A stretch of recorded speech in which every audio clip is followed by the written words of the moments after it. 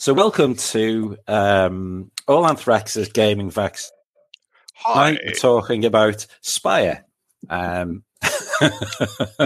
RPG pickers. You've got to do it. You've got to do it in a Midlands accent, though. Yeah. All right, it's going All Anthvex's Gaming Rexes or whatever it is. Wow. A pint of bonkses and make it a titan. Keep it high.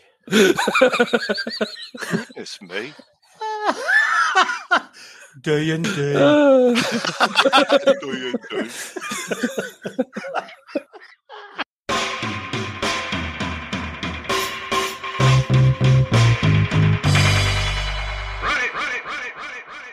Hi, this is Steve, aka @AllAnthar on Twitter, and here are some more of my gaming vexes.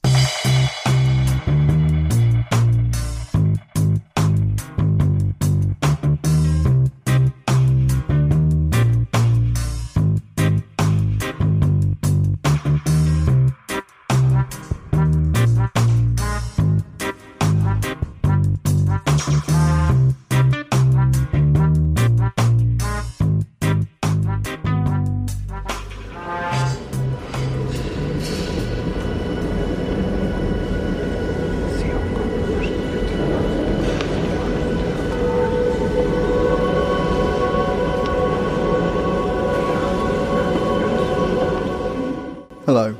In this episode, we're going to be discussing the Spire, The City Must Fall RPG, written by Grant Howitt and Christopher Talbot and published by their company Rowan, Rook and Deckard in 2018.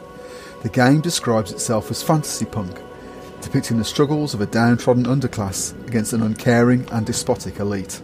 The game plays with well-worn fantasy tropes, as in this case, the heroes are the shadow-dwelling drow, whilst the overlords are the cruel high elves or Elfir who conquered the eponymous Spire many years before. The drow resistance is joined under the banner of the Ministry of Our Hidden Mistress, a drow deity that has been outlawed by the Elfir, with cells of ministers, the PCs, tasked by their magisters with missions to weaken and break the Elfir stranglehold. Spire itself is a city soaring a mile into the sky, filled with a gaggle of strange and antagonistic groups, such as the Bee Druids, the Solar Paladins and the Morticians, but Spire also plunges deep beneath the ground, with neighbourhoods such as the Industrial Works, the Disturbing Grist, and finally Red Row, which borders on the Heart, a chaotic pit of horror from which monsters emerge to terrorise the populace. The core book itself is a beautifully presented hardback, with striking and evocative artwork by Adrian Stone that gives it a very distinctive aesthetic. It's been joined by a hardback supplement, Strata, as well as a number of softback scenarios and additional character classes. The world has also spawned a companion game, Heart, that deals with the residents of the Pit of Darkness itself. At the time of recording, Rowan, Rook and Deckard have launched an already funded Kickstarter to produce a second hardback sourcebook, Sin, providing yet more detail on the city, more scenario ideas and more character classes. A group of us got together in the latter part of 2020 to play a series of Spire. Some of us had been involved in the playtest of Heart, and I was keen to see if Spire could compete with the frankly bizarre stories that the Heart seemed built for. In this episode, some of the players joined me to reflect on our experience of playing Spire. Also, I was lucky enough to be able to persuade one of the game's authors, Grant Howitt, to come and talk about Spire, Heart and the upcoming Sin sourcebook. It was fascinating to compare and contrast our experiences in the city with those of one of the creators. But before we get into that, I had a call in. Hi Steve, it's Graham Kinniber here. Some of your listeners may know me from a few gaming forums, Discord channels and the like as Kinny Graham. Anyway, I've been meaning to send a message for quite some time, finally got round to doing so now. I just wanted to say that I do really enjoy the podcast. You're 12 episodes in now, I believe, and you're going strong. So keep up the good work. I enjoy everyone's contributions. Just about, not so sure about that Skies guy you've got on quite a lot, but yeah, everyone else seems dead on. So yeah, well done, and looking forward to more. So just on the subject of complexity, which was the topic of your last podcast, I thought there was some great contributions from the panel. Didn't disagree with anything that they said, and I think everyone seems to be in broad agreement that complexity is not necessarily a bad thing. I think a useful way of thinking about it would be to look at your game, decide what are the most common activities that happen within the game, assess how long it takes to resolve those activities using the rule set, and then the further judgment call is whether you felt that time was well spent, or whether it became perhaps tedious or repetitive for you. And I think if the answer to that is yes, then you've probably got a game that is needlessly complex, certainly for your own tastes. So just a final thought on complexity. Obviously, we're all looking forward to getting out of lockdown. That goes without say, and we're looking forward to getting round the table with our friends again and getting some good old-fashioned face-to-face gaming in again. But I'm just wondering, once we're that becomes routine again, I wonder if we'll miss some of the automation that virtual tabletops are providing just now. We're all getting used to systems now which will resolve an attack, generate damage, perhaps generate a hit location. And once we're back doing that stuff face to face, we might realise that the games we're playing are just slightly more complex than what we realised when played again in a face to face format. So I think that might be interesting. Thanks for the call in, Graham. Glad you're enjoying our ramblings on this thing. I think the tedium test is probably a good one. In games where combat is a key activity, such as RuneQuest, you perhaps don't mind spending a good portion of the session on it. But in other games, such as Liminal or perhaps Gumshoe, getting to the outcome of the combat is more interesting than playing through it blow by blow. In fact, Robin Law's Quick Shock system is an attempt to do just that, I think. With regard to whether we'll miss the automation provided by VTTs, I'm not sure, but like everybody else, I'm very keen to put it to the test.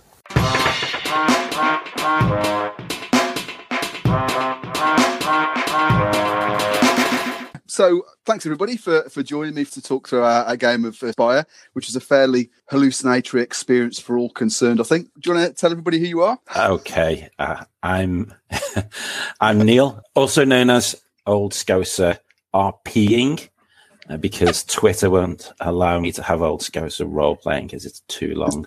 I'm Andrew Doc Cowie, otherwise known as Dr. Ray Cowie, or Dracowie, on Twitter. I'm Dave Patterson, at Dave Patters on Twitter. Hi, I'm Chris, Dirt the Dice, from the Grognard Files podcast. Excellent. All right, thanks, guys. The game also included Martin, so at mcookie123 on Twitter, but although he can't join us, he has sent his thoughts, and fairly detailed they were as well.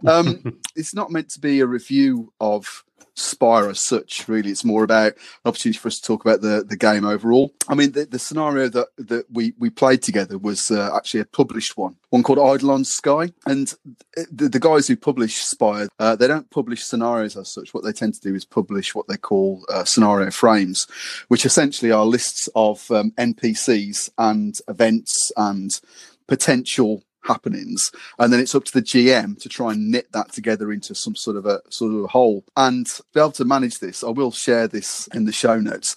I had to do a bit of a plan in terms of which locations various events happened in and how those various storylines wove together. But yeah, so what are our thoughts about the setting of Spire?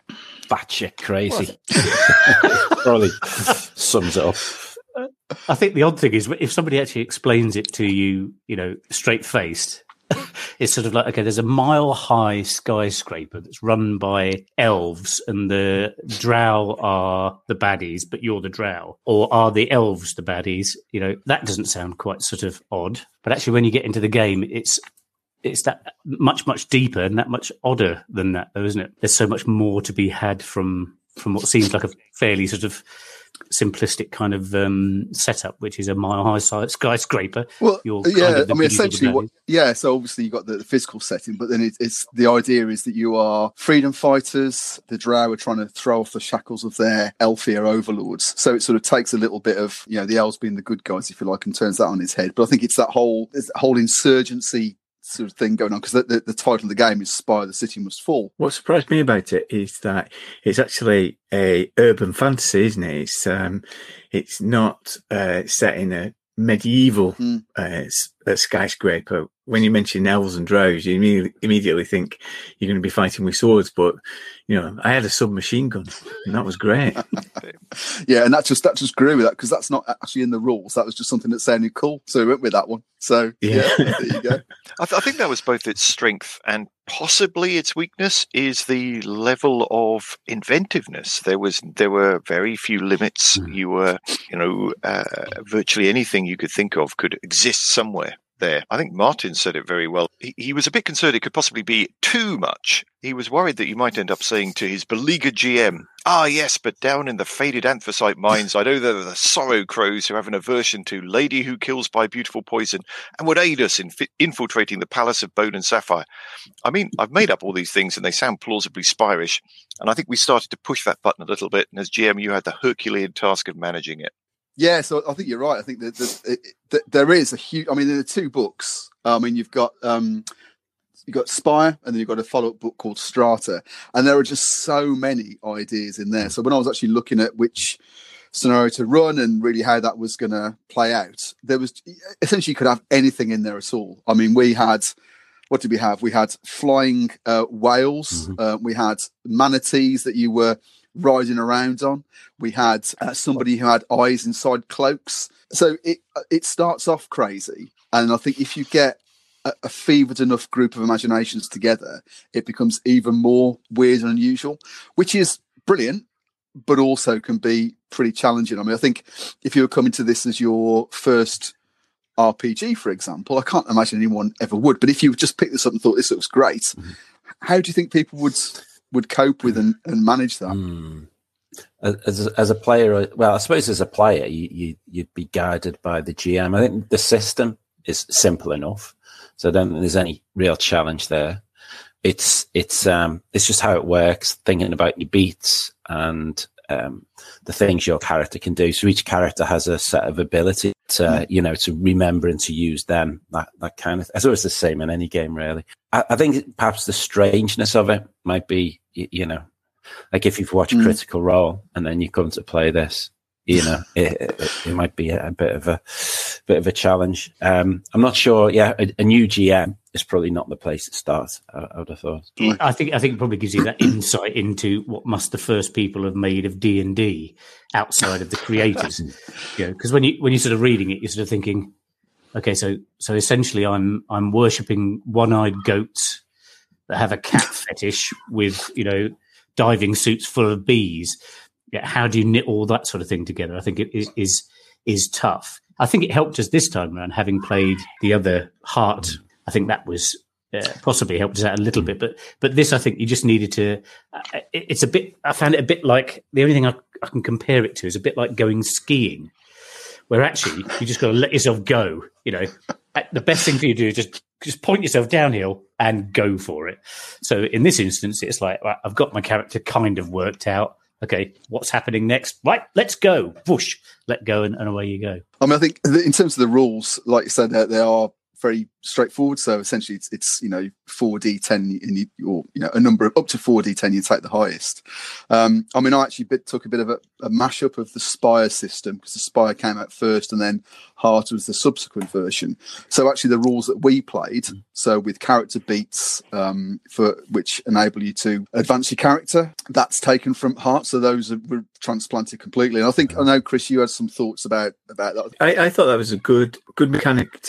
So at the start of each session, each of us choose a beat that we want to hit during the session. So that might be something as specific as dropping somebody from a high building, or to discover a place that it's going to be named after you, and those kind of things.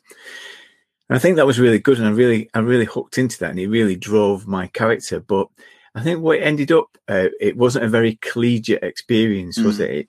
We had different agendas, and that can be fun, but I think that generated even more chaos in the narrative of what we were trying to achieve, because we split the party every single session. I mean, we started off together, but at some point we all pursued our individual agendas, and I think it is.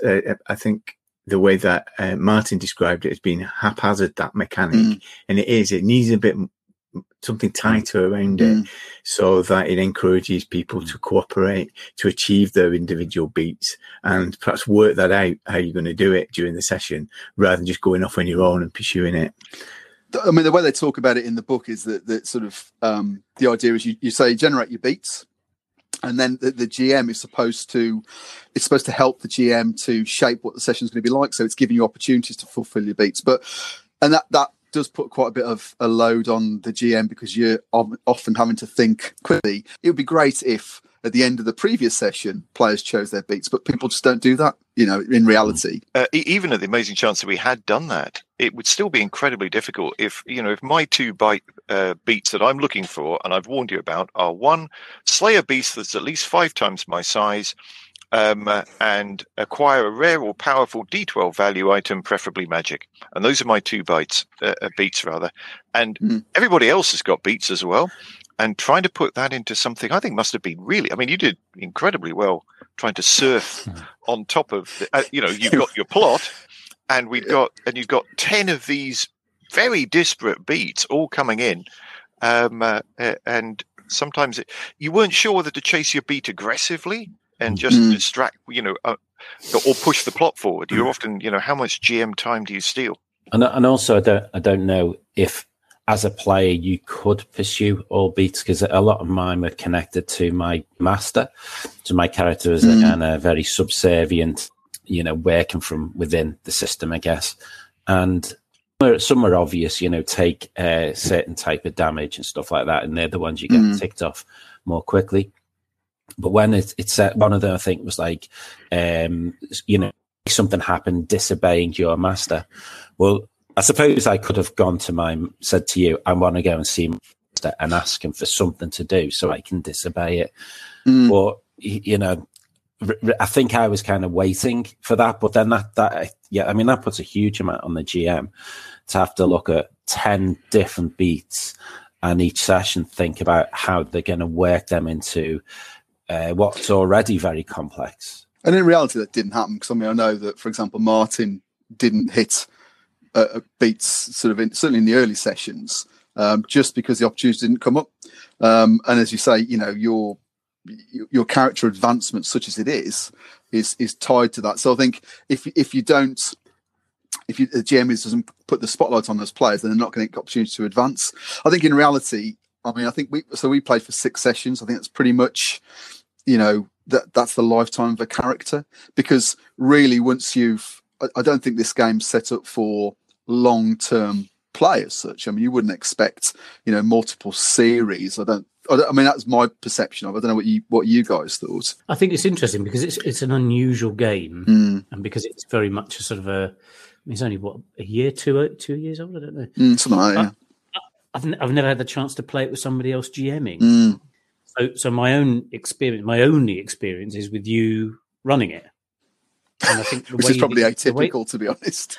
Well, no, but I think that's the thing. I think the way that you run it, actually, it does end up feeling like, even though it may not be your narrative or storyline, you certainly still feel involved, because it's, I don't know, it's just really good fun. You're listening to what everybody else is doing, and it might just be that as a group of people, we seem to click and all kind of want to sort of have an unusual and different and fairly cinematic sort of storyline to follow. So it's difficult to talk about it without referencing against somebody who might be a bit more, I don't know, strict and very, very linear, as opposed to, prone to flights of fantasy. It did work because, Steve, as GM, you embraced the chaos, and you weren't trying to contain any of that. You kind of let us go with the things that we were trying to achieve.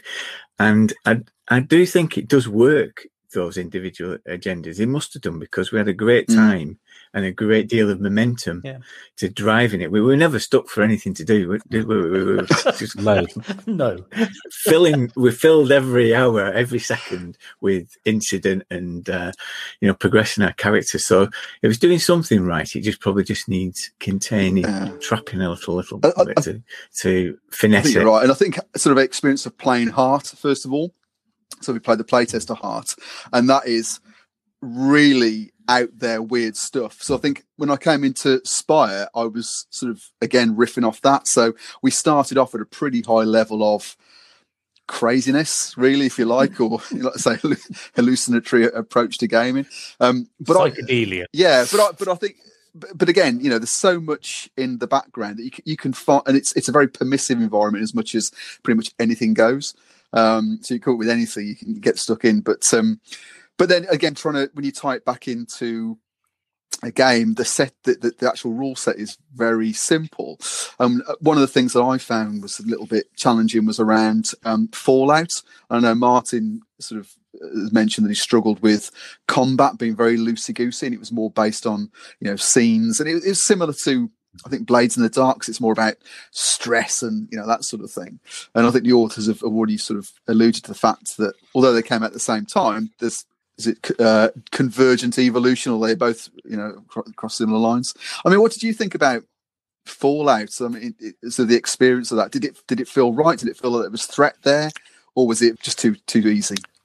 It was often difficult to know. I mean, I got the quirk of essentially I went a bit odd, and I became slightly anxious that people weren't real, and I had to touch them on the face to try and work out whether they're real or not. And that bounced between the two of us, and that actually became one of my, along with hitting things really hard, was basically my major character ability, was freaking people out by touching them on the face.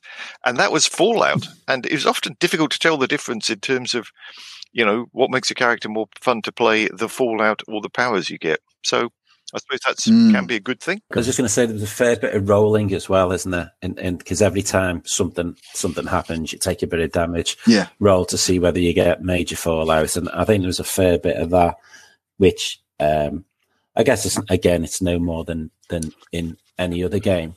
But actually, I felt it seemed to me some of them were worse than others, you know. So when you get ones that start impacting upon like your -2 dice, and the most you can have is 4 anyway, or something like that, you know, those ones are quite debilitating. Whereas the one Doc's talking about, you having to touch people, it actually, that worked really well. That added a lot to the game, and it did create situations, but it doesn't have that direct impact on your character when you want them to do something that requires you to roll the dice. I was just going to bring up a point about stress. So before Fallout, you incur stress, and one of my core abilities was to lead from the front. So as a firebrand, I did better in stressful situations. So if I got enhancements, increased the dice pool if I was in a stressed, I think, but it was on shadow stress, and I don't think during the whole time I experienced any shadow stress. Yeah. And I was trying my best to make myself as stressed as possible, but I wasn't able to do it. I mean, one of the things that I struggled with was around so games like Scum and Villainy, or games like Blade in the Dark, where you have consequences. So you don't have hit points, you have a consequence. And I always found when I was running Scum and Villainy, for example, I just couldn't get my head. It was too much hard work to come with consequences. So this is almost like a halfway house where you actually got, you know, things built in. But I agree that some of them are much worse. Some of them are, you know, don't impact at all. So it's not, I don't think it even pretends to be a balanced system. So yeah, but it is quite, as you say, it's quite hard to strike that balance. And I think you just have to just go with it in most situations. So any thoughts about the system before we move on? It was a system of generating fun things to happen. It was, you couldn't, you know, I mean, being at heart a power gamer and minimaxer, you really can't do that with it at all. It's very difficult to work out what is the most effective thing to do. You know, what you end up doing is trying to think of the most entertaining thing to do, and having 5 imaginative individuals around the table trying to think of the most imaginative thing to do all the time is just really tough. I mean, indeed, you get hit by something and you mark off hit points. And you think, great, well, I know what the consequences of that are. But when you go into a fight here, you really don't know what's going to happen, and you're having to tell us. So I think the system is again, it's quite hard work. I think you're always on. You're always trying to, you're listening to everybody and thinking, okay, how can I top that? Or maybe I shouldn't top that. Maybe we should be getting on with the plot. Maybe I should just shut up for half an hour. Yeah, the system, I think, it enables a particular style of play, but it's not for the gamist, I'd say. Yeah, I think that's absolutely right. I think what you do need, if it is you are planning on running Spire or Heart or whatever derivatives will come, I think you've got to choose the people who are going to play it quite carefully. And I think what Doctor said is absolutely right. It was so much fun to play because you got 6 people, who are desperate actually to make this as fun and as big a story as it possibly could. There was no way you could just say, well, okay, I'll shoot him. And that's it. It's not, well, clearly I'm going to kill them. It was, no, what I'm going to do is I'm going to use my space manatee to ram it, and I'm going to kill it by ingesting flan or something, And you can't just say, it's exactly as Doc said, it's not, okay, well, that does 1d8 damage. It's, well, okay, what's actually, set it in context, go for it. Yeah. And actually that makes it very, very challenging, I think.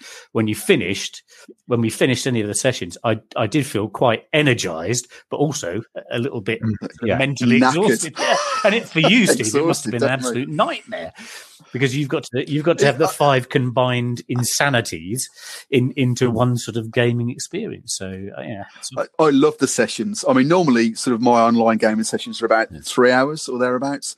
After about 2.25 hours, I was done in most games, and we actually finished the sessions quite a lot shorter anyway.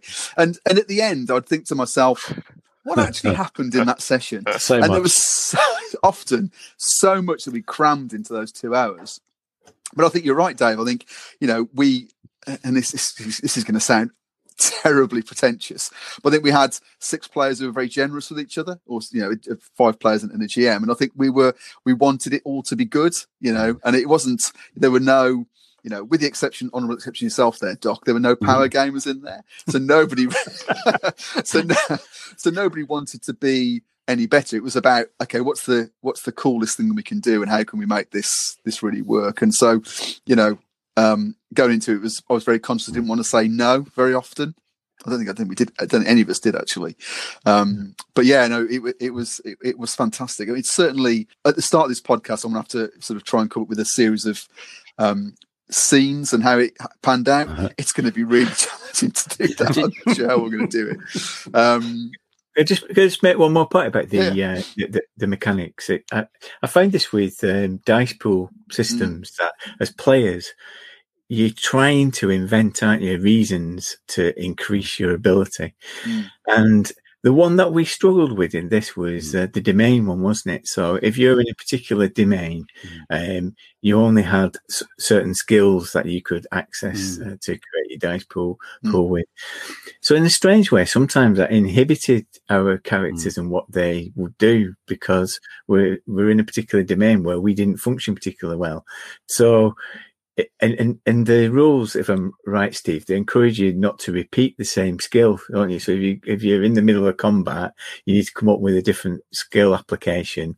So very much some of the sometimes torturous ways in which we contrived to put a dice in the pool is where that kind of madness came from, wasn't it? Yeah, definitely. It was a game of strained rationale. Can I talk to that or something like that? I'm very good at conversation. And at some point, so I did try and put a map in there, even if it was a map in my own head. So, for example, when you attacked the penthouse with the swan, so the serial killer in it, and essentially it was a long corridor with in my head I had a map. I didn't have it on the screen, but trying to get you guys to it was really difficult because really so for example, Martin said, I'm going to go down this side road, and I thought, well, there's not a side route there, but let's say there is now, and we'll do. And so I think it was very, very fluid. And I think if you were a gamer that was open to that flexibility, and you wanted, well, that wasn't there last scene, why is it there now? I think you'd really struggle. But I think it was very much like crest of a wave gaming, wasn't it? Really. So you just got on the top and tried not to, submerge. And I don't think in any of the sessions, I don't think any of us really sort of got crushed by the wave. I think all of us managed to get to the end of the session without. Really. Talking about maps there, though, one thing I did love was that map, the Spire map. I think that's absolutely fantastic. I think just that itself brings, when you first see that, I think that that tells you a lot about the type of game it is and the environment, and you can look at some of the labels on there, the places and the drawings, and and that in itself just really gives you that sense of place, I think. And it's a little bit abstract. I know it's not entirely does kind of map to the building. But that's something I really enjoy. I think that's. I mean, the background. I mean, the books themselves are beautiful, and the words in there. There's so many. Every page or every paragraph has got hooks in it. That map, as you say, there's just stuff on there that you could create adventures off. It's bursting with potential. But I think in terms of say, well, here's a great idea. How do I turn that into a game, and how do I make that playable? I think that's where the real challenges, because it was a challenging game, I think, to run and play. I think I'd certainly want to play it again. I think there's, we could think more about what I'd do differently next time. I'd like to play Heart, actually, the final published version of Heart, because that would be an experience. I think clinically insane is what it would be. I think it's built around explore. I mean, it is, of course, it's mad. But there is a bit of a structure. It comes with a map, and it's got, you're expanding out and you're trying to create your own things. So I think there are, in some ways, it's, it's more of a sandbox with guidance to it. Yeah. There was that thing, sorry, there was that thing, wasn't there, where new area, there was something you had to roll on, and it was I can't quite remember now, but absolutely there was that. And it was that kind of structure, Yeah. I guess, kind of like, talking about Forbidden Lands as well, that kind of going from where you start to the, I guess, where you might, we can conclude in your quest, and it's what happens in between is kind of semi-random. I mean, I thought Heart was mental, to be honest. I thought it was written. But you're right. I think it is a lot more process and procedure in it. So I think it's almost like scenes that you enjoy and then you link them up. Whereas I think with Spire, certainly the way that we experienced it was very much seat of the pants stuff, and as I say, I think a lot of it was down to, if not all of it was down to the play group. So I'd certainly encourage people to pick up Spire, because I know, Chris, was it the end of the end of the year before last, where you said you bought Spire and you felt it was like a purchase that you shouldn't have made. I don't know what you think. I mean, is it something you'd be wanting to run yourself now that you've had a go? Yeah, definitely, and it's been requested that I do it because I've been sharing the experiences, obviously, with people I've been speaking to, and they find it amazing, that we've managed to pack so much in there. So there's quite a few people who are keen to play it with me. I think it was good for me coming in as almost like an outsider, because my character was a bit of an outsider anyway. The Firebrand.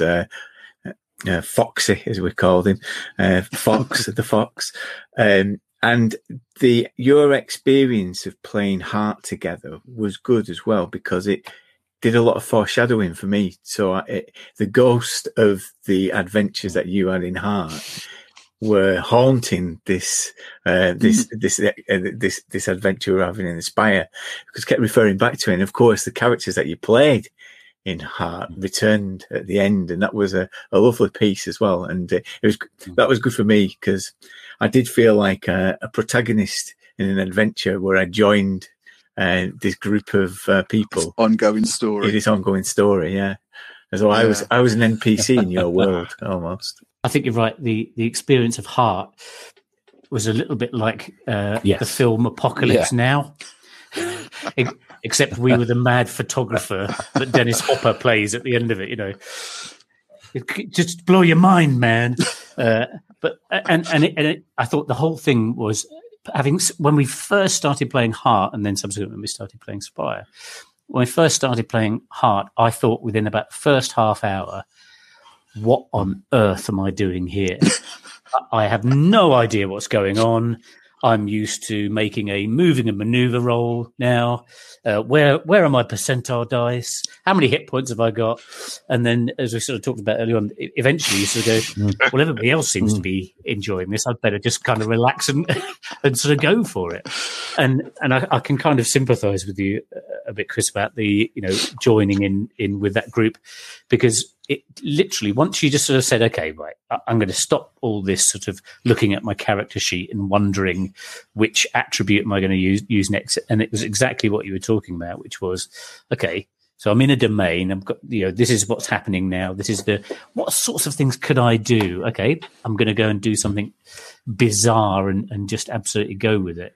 And I think that was the lesson from Heart was Spire was slightly more restrained at first, I think, because it felt a little bit more structured. There were physical buildings that you could influence, as opposed to map reading madmen licking goats or whatever it was. It started off really strange. It was like CSI Spire. We had a mystery to solve, and how are we going to solve it? Yeah. So, I think it linked together very well. The other thing I think we learned from Heart was, if in doubt, ask Steve, see what he says. Because, for instance, I was supposed to get a boat for one of my advances, and I got a baby sky whale. Because that sounds cool. So why wouldn't that's you? Basically what to look for. Yeah, definitely. So if you were to pick sort of one scene or one thing, one highlight for your character in Spire, what would it be? Well, I think for my one, apart from the various, and your character was Grocer, wasn't he? So I was Grocer, yes, who had the sort of the attributes of being able to turn pretty much anything disgusting into palatable meat and drink. Although that wasn't, oddly enough, I didn't do that once, I don't think, throughout the entire sort of game. I think the one bit for me was when we ransacked the presses and had essentially defeated the protagonist that we were sort of up against, or the antagonist we were up against, was then deciding, well, actually, do you know what? I'm going to kidnap him now. And as somebody said, walking into the pub like Mr. Orange in Reservoir Dogs, I've got a captive, and you could almost hear Jerry Rafferty starting up, couldn't you? Stuck in the middle, and that's when it all got really odd. So this all went weird from that point. Yeah. Yeah, that was a great scene for my character. So I was the firebrand, and I kind of modelled myself on a kind of a rock and roll star, and sheer white with red hair and shirt off. And one of my abilities was to raise a crowd. And I think, as Doc was saying, we were doing a CSI mission, trying to investigate what was going on, and we were interviewing these ink hearts in the local pub, and we set up some NPCs.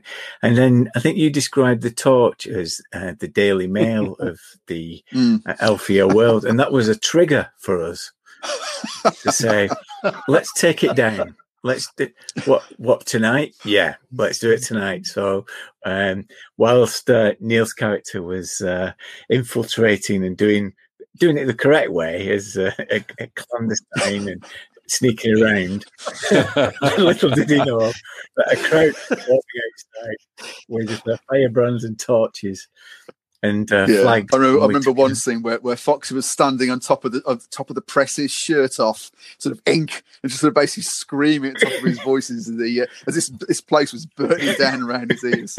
That was pretty good fun.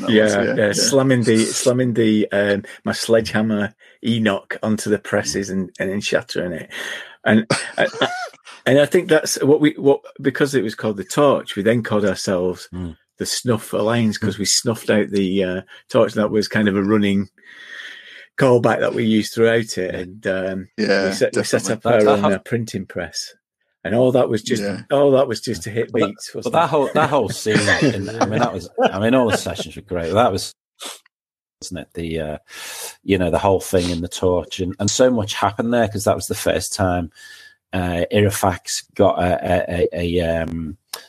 to spy the antagonist, without giving too much away, and and just the way it was woven together, and it was all fleeing at the end and things kind of still going wrong and whatever. But it was just fantastic. It was a great session.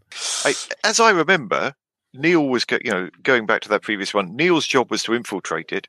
We were all bored and decided to set up a distraction. And that's where that all came from. And then all the bad guys descended on us, all the tough guys, and my job was to stand in front of them and try and stop them killing Foxy. But so I did a lot of that. I did a lot of I felt I was attempting to absorb all the badness that we were sucking towards us. But I think the thing I probably remember the most was after I'd taken that fallout, there were a couple of times where I felt I was role-playing like an absolute champ. And, I'd really got myself into this great position. And then he'd sort of look at me, raise an eyebrow and say, you sure he's real? Sure he's real?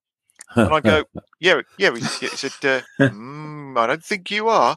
And then all my brilliant ideas would just sort of descend into, how am I going to touch this guy on the face without ruining the entire scene? And that just... It kept happening. I kept setting it up, and your eyebrow would start twitching. So every time your eyebrow started going, I think, okay. Yeah. Now you got to play the crazy man. Yeah. No, it was good fun. The session that I enjoyed all of them. Though. It was a fantastic experience. But the one I really enjoyed was the penultimate one. I think when we were doing it in flashback. So you guys, or some of you, had met up with the minister. So the minister was led your cell, if you like. And the whole story was told that you were being debriefed, and it was almost like flashback. And at the end, the characters from Heart, or the previous one, were all there as the background, or they were there as part of the Throne Division cell. So you were given then the option of playing as them in the final session because they were a lot more combat oriented, or playing as yourselves. But I think without exception, you all chose to play as your current characters, the spy characters, which was brilliant. So that was the one that I just, for me, going into that, I was thinking, what happens if they die? Before this, but actually it worked really, really well for me. Yeah, that was brave. That was Gonzo. But yeah, it's great. I'll just push it out and see what happens. As you say, do the entire thing. Yeah, brilliant. This could all go horribly wrong, but no, I really enjoyed it, and I think everyone played to it as well, because everyone knew what was going on, and everyone sort of played into it. And I think that was that was the theme of the whole series, was that everybody was on the same page. No matter how wild it got, we all knew it was going to come to a conclusion. I think some final points from you guys. So Chris, so obviously you're going to run, or you think about running Spire. What are sort of the key things that you're going to take away from sort of playing as part of this group in terms of when you come to run it, sort of in terms of things you will do and perhaps things that you probably won't do? I think the first thing is to make sure that the players understand what they're getting themselves into, so that the group is the right group to play it, and what to expect from it. I do think I will take the individual beat agendas as well, but I think I'm going to put some limits around it. So just give a certain pick list for certain sessions, just to limit it, and make sure that the players share those before the session and come to some form of agreement before the session of which ones they're going to pursue, just so that everybody knows. I've got a broad idea of what it's doing, because I do think, as I say, as we said earlier on, I do think that some players find difficulty with ambiguity, don't they? So it's if you can help them through that, it will help the session. But I definitely want to do it, and I may even use the same campaign frame. Yeah, it's a good one. It's a good one. Yeah, it's very enjoyable. Lots to get stuck into in that one. Yeah, I think as a GM, I don't think I would find this easy to run myself.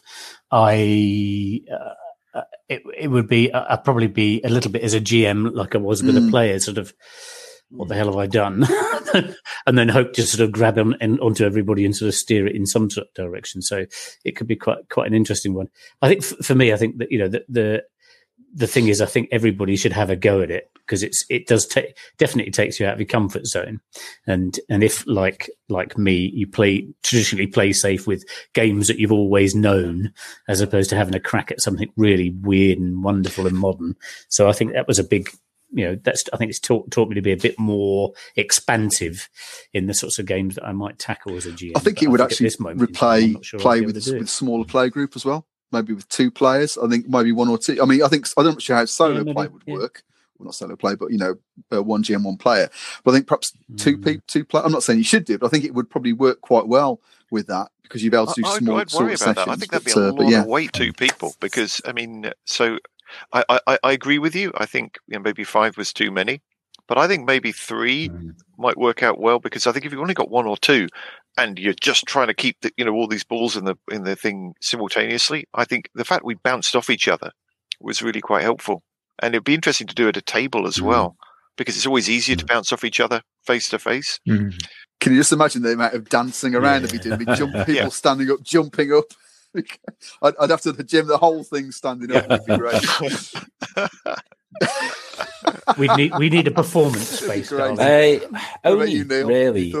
I mean, it's probably not a game I would ever run. I mean, what in the way you kept it going and responded in session. I know you've got your plan and you kind of your themes and obviously the framework.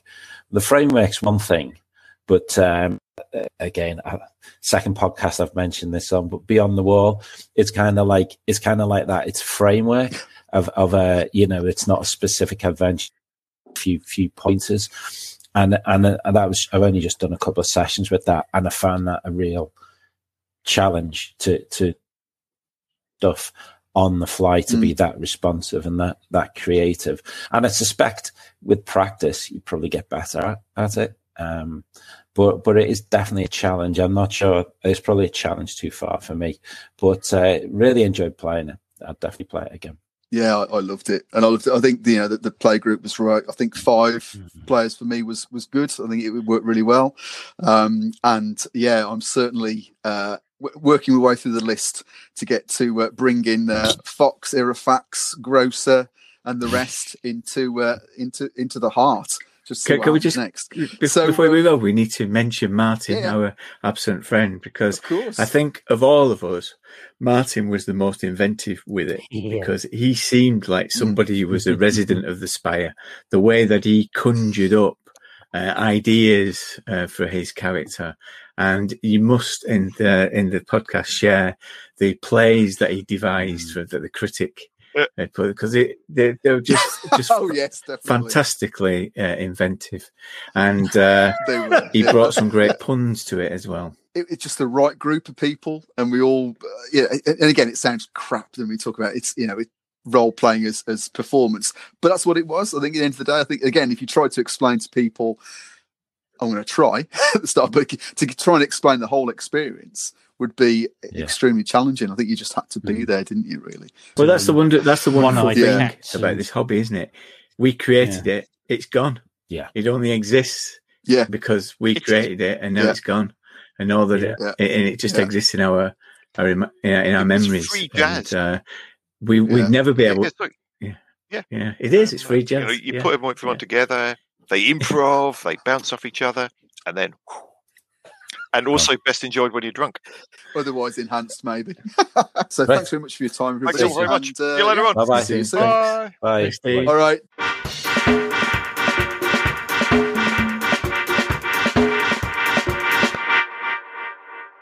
Okay, so welcome to Grant Howitt from Rowan, Rook and Deckard. So Grant, do you want to tell us a little bit about yourself? I would love to. My name is Grant Howitt, as previously alluded to. I write role-playing games for a living. I've written Spire, as you've been listening to in this episode. I also wrote Heart, which is kind of the successor to Spire. We've done games like, we've had Honey Heist, which is a game about being criminal bears. An awful lot of games about criminal animals. That seems to be a popular theme. People like that. And I sort of blunder around East London in an increasingly small radius these days. Unfortunately, it just sort of bumbling towards role playing games, and I've been invited on the show. Excellent. So I think writing role playing games is probably a dream and a nightmare in a lot of ways. So dreaming in terms of if you're doing what you love, but also the challenge of getting what's in your head onto paper or PDF so that people can enjoy it. So as far as sort of Spire, Heart, the whole universe goes, Where did that come from? Warhammer 40,000. Okay, all right. I really so the first thing which I ever really played, the first tabletop game I ever played was Warhammer. Technically, Gorka Morka. I don't know how in the know in war games this podcast audience is. It's Grognard, right? Yeah, okay, yeah, sure. Yeah. Gorka Morka. First thing I played was Gorka Morka in '97. I believe. And the other thing about Gorka Morka is it was a terrible game. I really I love the aesthetic. I love the sort of the conversion ideas behind it. I love the rule where you can the transport capacity of a truck is how many orcs you can stick on it, and if they fall off, they get hurt in game. Brilliant, wonderful, huge fan. However, the most of Gorka Morka was you made your truck go very fast. It turned slightly too hard, all your boys fell off, and then the car carried on going. And so there was an awful lot of running around after you. It was like if someone comes to pick you up in a car. Carry on 40k. Yeah, there you go. Yeah, it's like if someone comes to pick you up in a car and they just sort of accelerate maybe like 3 meters down the road when you reach for the door. It was that, but in a tabletop game. Yeah. So I started with that, and I've always been really, I've always really admired the setting of Warhammer 40,000 just for the ridiculousness of it, the audacity of it, how big and grim and final everything is. I think it was really fun. I played a lot of Dark Heresy when I was just after university, and I wanted to write a game because I felt that Dark Heresy didn't do the things I wanted to. So I started writing a Dark Heresy hack, and then flash forward about 6 years later, and I'm releasing the second source book for Spire. Fantastic.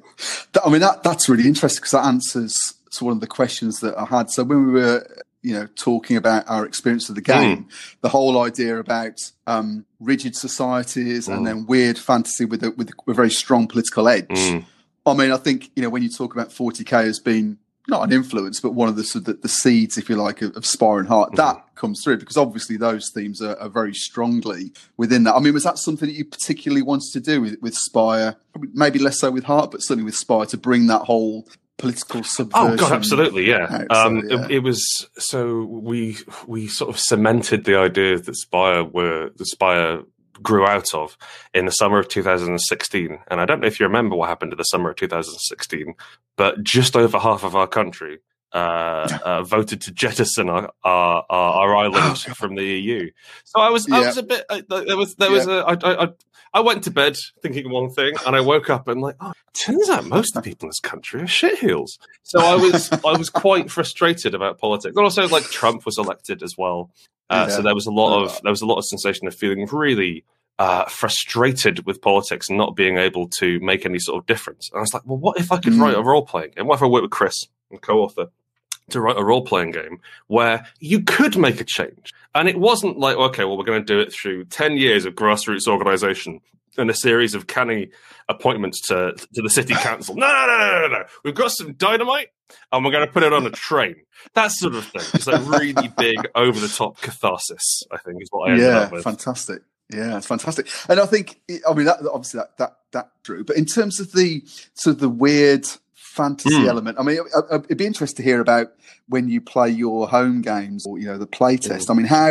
How weird does it get? And keep it within sort of the bounds of taste, I'm thinking. But because when we were playing and we had, because of the open nature of the system and in terms of the richness of the setting, we got the sense that anything went. And so we had people flying around on sky manatees, because if you've got sky whales, why wouldn't you have smaller sky manatees? Why not? And just odds. Yeah, exactly. So that's where we went, and we felt that it wasn't. You're never true to the vision of the writer. As soon as the game enters the wild, people do what they like with it. But I just wonder how much that is your view of how it. So just like to sort of to get ahead of this, we wrote Spire with the understanding that you are going to change it for your own version of Spire. There are going to be different styles of I think the biggest thing which we have is what are the high elves like in your version of Spire, and then everyone has a slightly different brand of what they're like. Some of them are really sort of clever, some of them are stupid, some of them are evil, some of them are simply amoral or alien, and there's lots of different ways you can approach it. And I think especially with Heart as well, when we wrote Heart, we wanted to make the idea of this world doesn't exist until your players and GM go and interact with it. We wrote that into the fiction itself, so the heart grows around the explorers as they go down. In terms of weirdness, I tend to skew more towards unpleasantly real. It was like I'm a huge fan of sudden and upsetting violence in my games, and some light whimsy. I don't tend to go in too much for sort of like the Sky Manatees end of the spectrum. Yeah, but, sure. Okay. But like really, it's the idea of Spire is there is a big fantasy city. There's a big hole in the underground where weirdness comes out of, and they connected that hole through every district through a series of cursed train tunnels. So you can put whatever you want in it, and it'll be fine as long as there's like high elves in charge and dark elves not in charge. You're basically doing Spire right. So whatever. I mean, one of my favorite things which someone came up with. It was quite early on.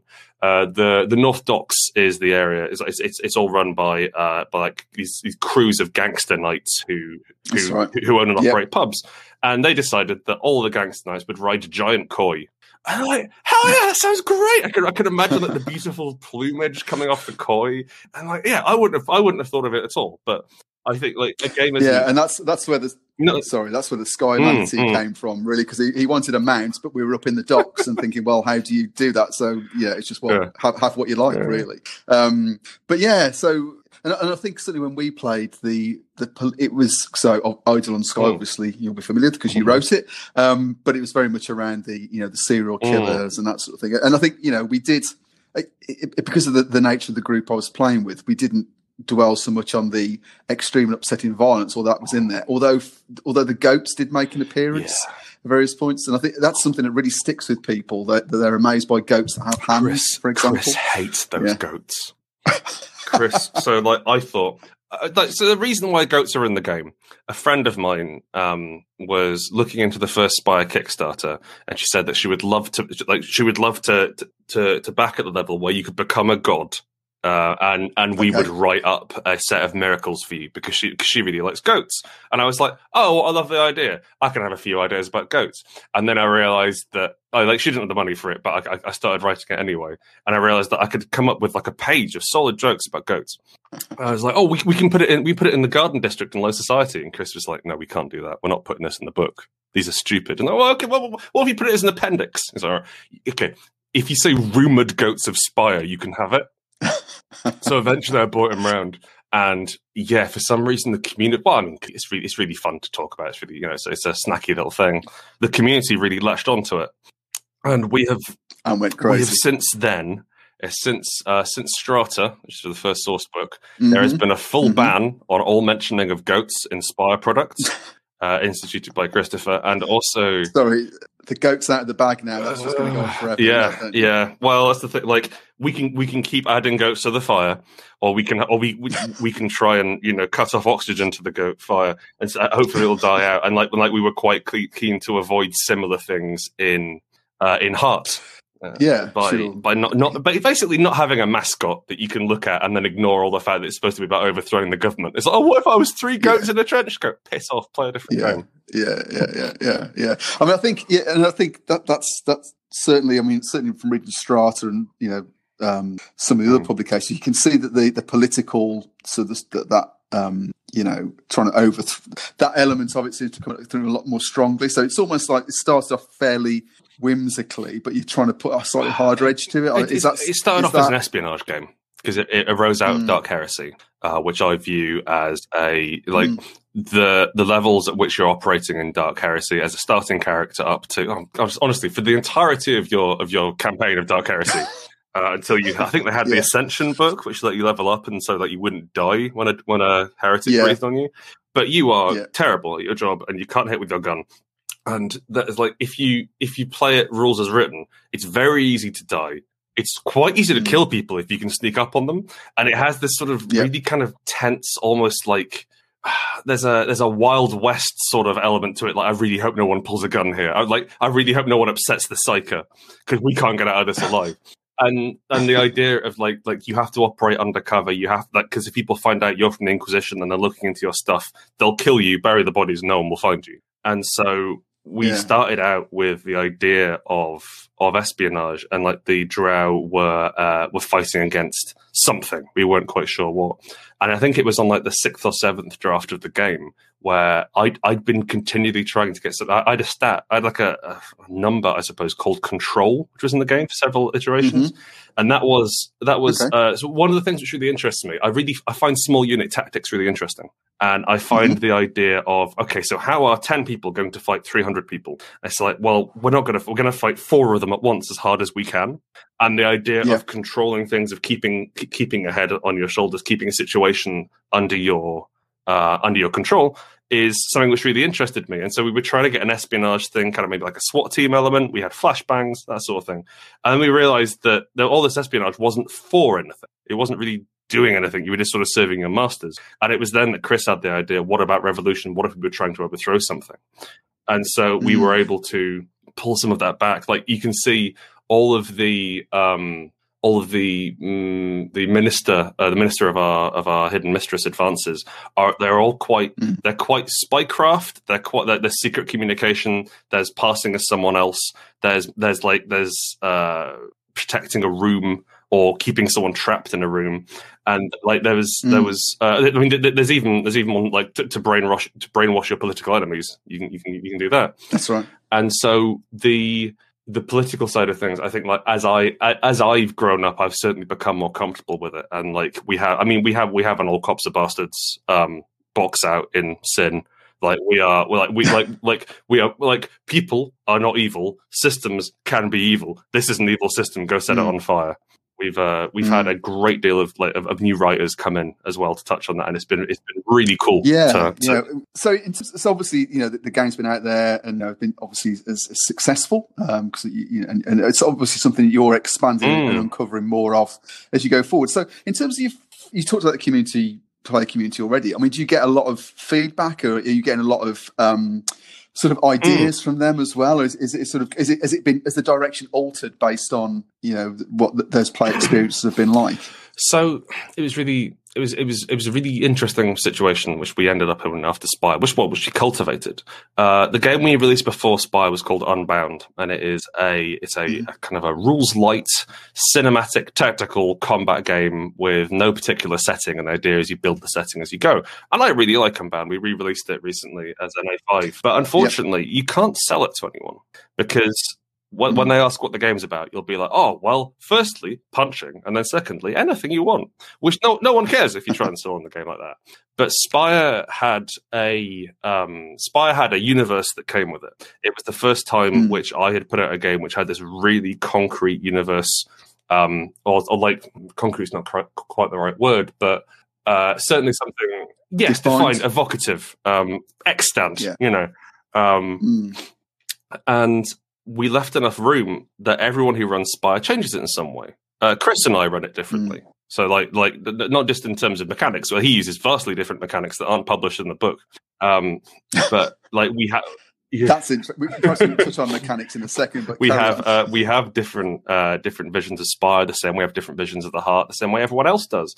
And we gave people license to make up their own stories in Spire, but crucially a shared lexicon of iconic topics to discuss. I don't mean iconic in an especially sort of glorifying way, but more like if there's been one player of Spire, if there's two players of Spire who'd never met, and they say, oh, so a carrion priest is running down the road, they'll have a rough idea of what a carrion priest looks like and what they do. And so with that shared language, they can start building it themselves. They can start making jokes. They can start sharing things that have inspired them, and gradually a community image of what Spire is bubbles up to the surface and pretty much replaces ours, which is great because like it's much less work for us primarily, but also those people feel engaged and excited about the world they've created because they made it, and like we gave them a suggestion for the shape. And so with that fan base, we've had with that community, Discord's been really invaluable in terms of having a place where we can bring people to a space that we control completely. pretty much, where people has like semi-permanent discussions, and like we have enough room, so it's kind of easy enough to keep track of different threads. I'll put a link to the Discord in the show notes. The playtests, which we were able to do for Heart. We were able to do playtests off Heart because we had that following for Spire, because we're able to tap into that and like the understanding that this is a thing that exists. The people who wrote that thing you did this new thing. Can you play it for us? Which made Heart a much better game and a much more popular game even before it hit Kickstarter. We hit a tipping point with that level of support. So the next thing which we release, the next core system we release will have the capacity to be much more thoroughly tested to one from a quality control point of view, but also just to get people excited and enthused about it, so that when we do go to crowdfunding, they're there shouting about the games. Because you obviously touched on the fact when yourself and Chris run the game, you do it differently, and obviously the system is light, so that makes it very accessible, which is good. Do you concern yourselves about balance within the games? And also, you talked about Chris using perhaps different rules, maybe slightly crunchier, maybe. I mean. And it seems like there are levers there that you can play with, or dials. Yeah. Play with, so Chris, my favourite thing about Spire is the Fallout.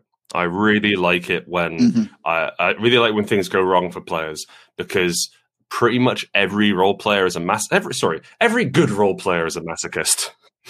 Like it's interesting failure. It is exciting. It is exciting when these characters that we care about have bad things happen to them. I think that.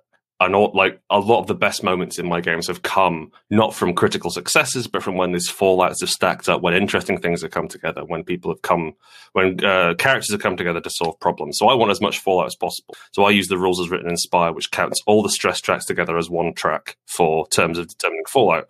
Whereas Chris doesn't like making decisions very much, and like he'd much rather that the players just talk to each other.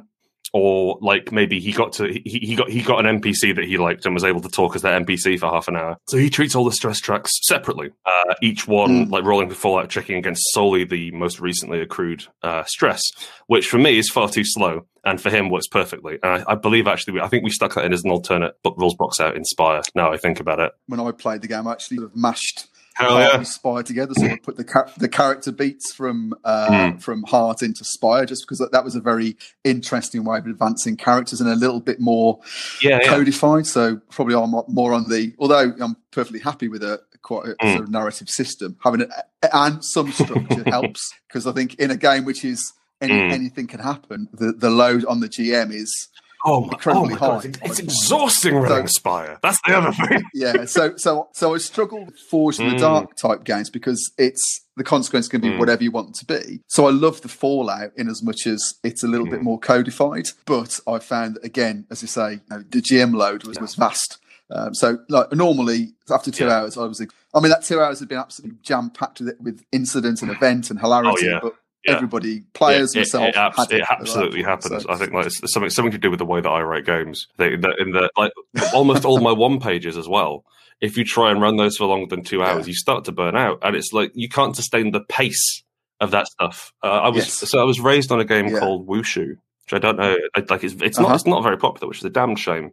It's by a chap called Dan Bain, and it doesn't have a setting or anything. The game is the core mechanic is you roll the d6 under your stat, and then for every additional detail you add to your description, you grab another d6, and they all count. And you have you have a dice cap between 3 and 6 details depending on how climactic the scene is, and basically it's pacing.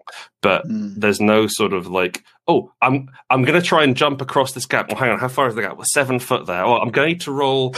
That's DC 14. Oh, hang on, but what about the wind? Oh yeah, the wind is blowing us up. DC 17. Oh no, okay, no, I'm not going to bother rolling. I'm just going to stand here. And it's like I jump across the gap, pull out both my guns and shoot a love heart into the window and fly through the plate glass and land on the vampire and say, "Sucks to be you, buddy." And that's 4 dice. Go, fine, whatever. It all happens. And so much of Spire, so much of the games which we make is like, yeah, okay, go. Yeah, sure, do it. We've got 2 hours. Like, we try to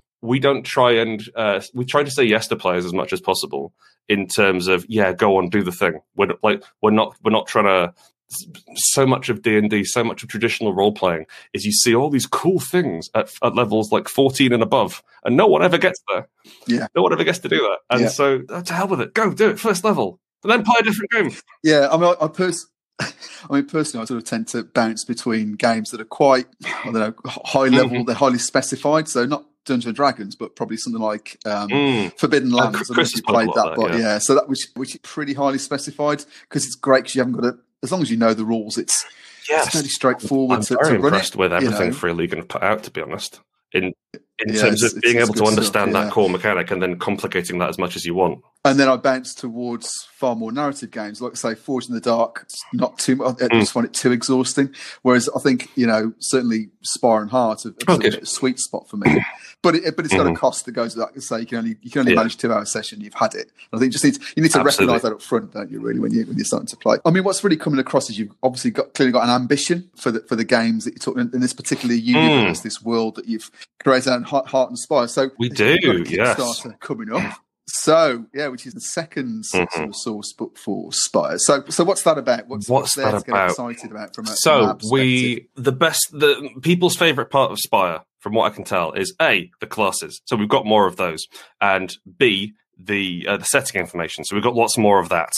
We've also put in a few scenarios. Strata, I feel personally that we had too many scenarios in there. It was kind of heavy at the back, and it meant that not everyone could perhaps use and enjoy all the scenarios. We had wonderful scenarios in there, but for me as someone who reads and writes role-playing games, I think it's more useful for me to have setting information than it is a pre-written scenario.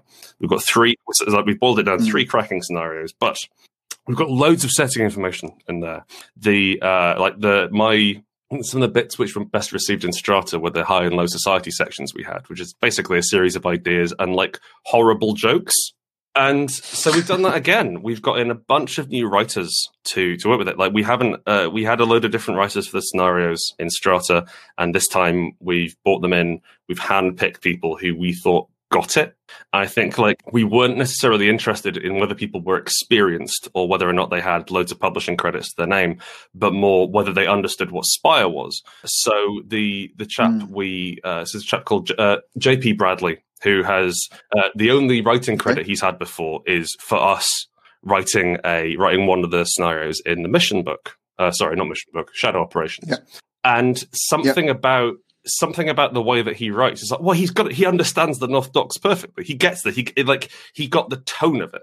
And so he's not the most experienced writer, but we're like, well, okay, we need someone who can understand this and then impart that to the reader. So we hired him to write the crime section. And dude, he's got a full page of pub names, all of which are jokes about genital. It's great, because that's one of the things that really came out in the other books was having the charts in there. So just things to roll against, almost like an old school aesthetic, in as much as having charts to roll. And it really helped me as a GM. So having a chart of pub names involving genitals to roll against, it's dream come true. We've got a chap called Bashir Gauss who wrote the order section for us, and Bashir Gauss knows an awful lot more about the military than I do. So I should say it's crime, order, and religion are the 3 topics which we're focusing on. And so, yes, we've got Bashir Gauss, who's done stuff about the different levels of criminality in Spire, and also because Bashir is non-white, he's an Arab gentleman, I believe, and so that's brought a very different perspective to the way in which we write. And then the religion section, we've handed that over to an awful lot of different writers, attempting to try. We've given each writer a different faction or a different cult or a different god or goddess to write about. And the challenge we have is stitching them together, because we want to make sure that it's of decent. It's not decent. It's of the excellent quality which we hold ourselves to, and that it hangs together.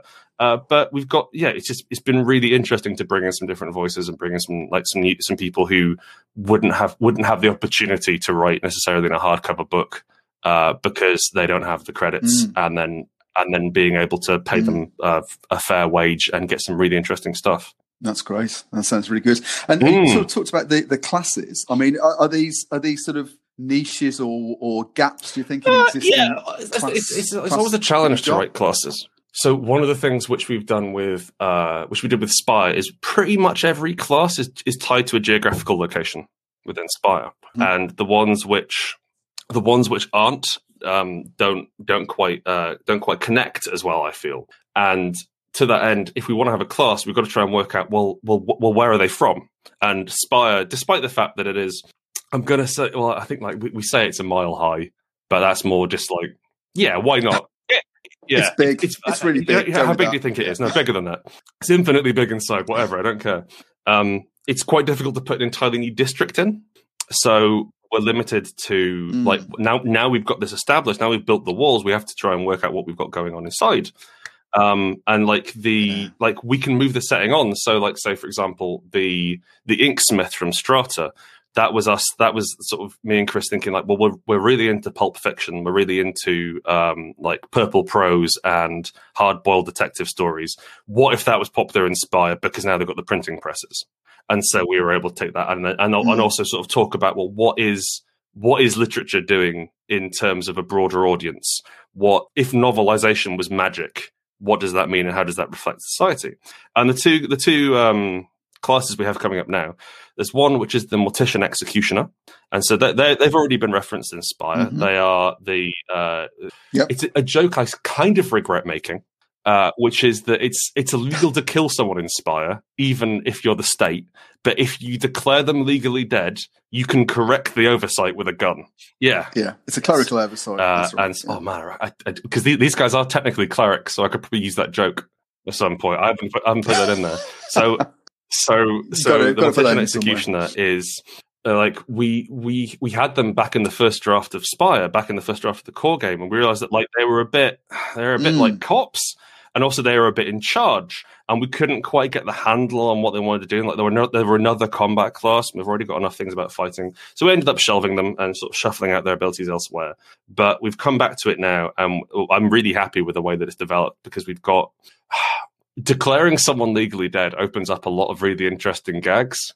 Like, so like their core ability is declare this person dead, and then some of their low abilities are like, if someone's been declared legally dead, you can talk to them using a Ouija board, which is very confusing for them. But not directly, even though that's the thing. You can talk to them normally. That's absolutely fine. Like you can go and speak to them, but you can now, because they're legally dead, distract them during a fight with a Ouija board or a pendulum. Okay. We've got and like there's various things like you can make paperwork dry up for them. You can have like their stairs license is no longer working, and so there's kind of like what we got to do is use that to talk about the idea of personhood in the state. So it only works if the person is a registered citizen of Spire.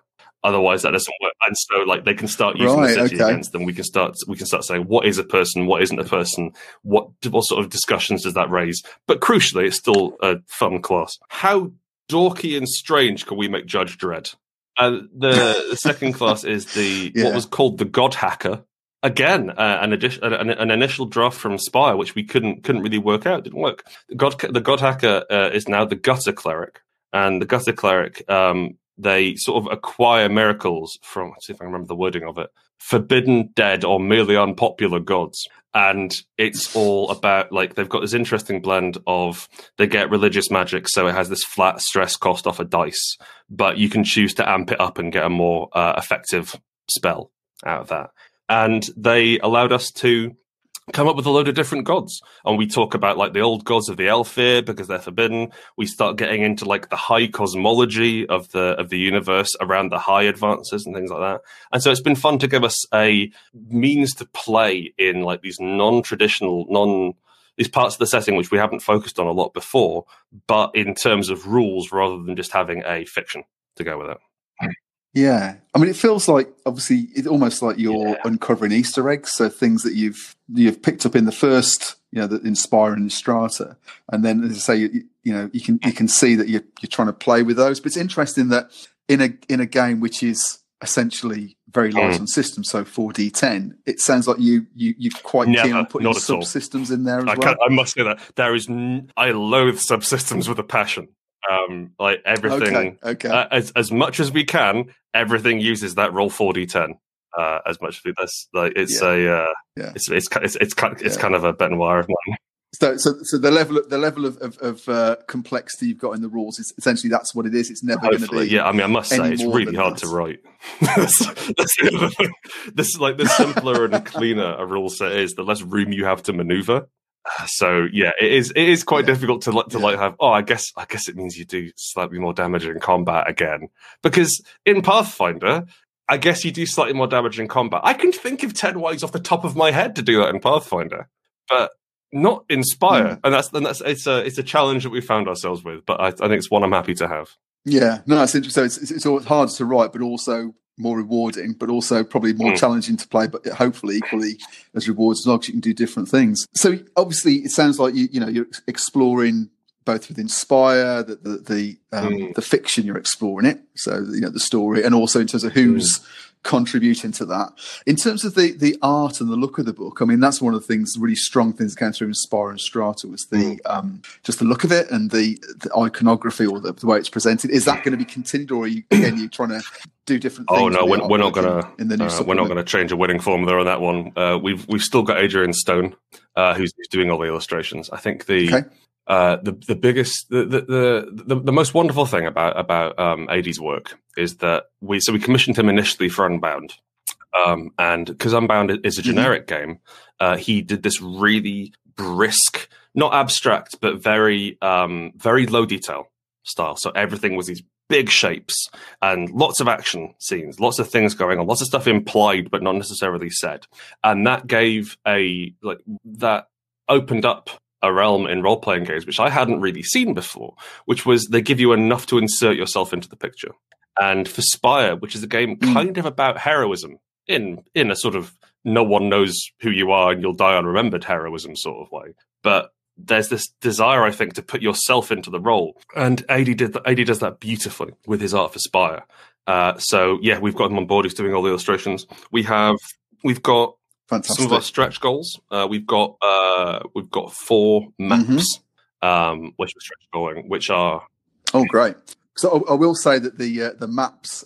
So I ran the game over Roll20. So I had, actually it was on Foundry. So I had the great maps so that people could really zoom in, and the players they thought they were so evocative, and interesting to look at. So when I was boring them with my GM, I find the purpose for maps for us are not to say, okay, how far away is this, but more what sort of thing is here. And we're leading into that heavily. So I think the maps we're getting so we have 4 different artists who we've got to do them with different styles. So we're doing the Hive, which is Spire's premier prison. We have a pub crawl guide to the North Docks. We have a drawing of a map of the 5 different chapels of the Solar Basilica, which is the state religion of Spire, and a fourth. Oh yes, a very detailed crumbling mansion in Red Row, which you can I want to have a sexy party and a load of things to steal and NPCs to talk around, but try and get 2 or 3 scenarios on a single map and see if we can work that out. Because obviously the maps themselves, as you say, define the bounds of Spire. So really, it's sort of taking segments and getting into that detail. We're going to put in we've got a quick start and a GM's guide, or Magister's guide, as we're calling it. Okay. In the stretch goals as well. In terms, because there have been demands for those. From the community, and also it's been 4 years, 3 years. I don't know how many years it's been since we released Spire, but lots of people have played it and run it, and so there's a lot more wisdom around that now. So what I'm interested in doing is trying to talk to people and collate some wisdom and understand what it takes to run an effective game of Spire, and then write that down and release it. Having some stretch goals in place means that we can kind of pay for it up front. And because this is a source book, we can it doesn't feel too disparate. It feels like it's still part of the same project, but it means that we don't have to say gamble a load of my writing time, some new art, having Mina lay it all out for it not to sell. We can get that capital secured up front and then work from there and try and get some money on the long tail. Because I think, say coming back to the GM thing, I think that's a brilliant idea. Because I mean, I can't imagine this would be a game that Emerald would pick up as their first I hope not. RPG. Maybe, I don't know. But I mean, certainly one of my players said, if you came from Critical Role, certainly to the way I run Spy, it'd be massive culture. But maybe having a GM's guide would open it out and make it a little bit more accessible for people are perhaps more used to traditional. Absolutely, and the quick start as well. Having both like a set of sort of sawn off rules for players to reference and some pre-gen characters for people to explore, but also a setting, an adventure which kind of acts as a tutorial and a means of talking directly to the GM and referencing things and say, okay, well, here's how you. Like, that's the thing. Like the GM section in Heart, I think we came along a lot as writers by the time we got to that, and so Heart's broken down into. This is your first time running Heart. If this is your first time running a story game, if this is your first time reading a role-playing game, and like there's a page where it says like, okay, you have to say where the game's taking place and how long it's going on for, and things like that, which no one really communicates. So yeah, I think we can make that in-ramp a lot easier. That's true. I mean, I will admit that. So I ran the playtest for Heart, and I've backed the Kickstarter, but I haven't actually got round to running Heart in its actual incarnation. So I need to go back at some point to it's exhausting. That. Everyone dies. It's tragic. Like, oh yeah, no, please. But it's fantastic. Listener, buy it. But I don't mind. I don't mind if you play it or not, as long as you buy it. That's the important thing. So the Kickstarter. So it's looking at another hardback book quality. Hardback book. How many page? What sort of page count? I think it's going to be slightly longer than Strata at this point. Yeah. Okay. An awful lot of indie game designers release quite small A5 softback books, and it doesn't matter what you put in them; they don't feel as real as a large hardback A4 book. They need. Yeah. Well, to be honest, most people just play from the PDFs anyway. So the books are just to look nice on your shelf and to flick through and go, "That's nice." It's a nice thing to have. So, Grant, that's been brilliant. That's a really interesting discussion. Well, certainly from my perspective about Spire and Heart and all the craziness in your heads. If you're interested in picking up Spire or Heart, you can go to rrdgames.com, which is Rowan Rook and Deckard Games. And that has everything there for sale. However, crucially, we are now up to 52 one-page games. I've written one a month for, I believe, forever now. I am shifting over to a new model where I'm collaborating with different authors, which is really exciting. But if you're interested in getting 52 games for absolutely nothing, you can do that through our website. So come along and see if there's anything you like. We just like free stuff.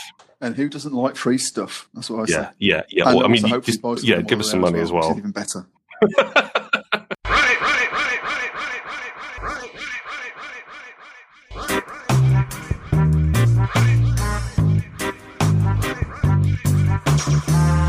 Thanks for listening to another exploration of my gaming vexes.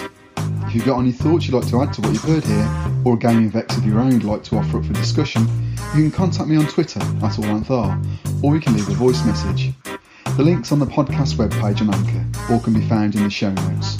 Until the next time, may all your games be free of vexatiousness, and be excellent to each other, always.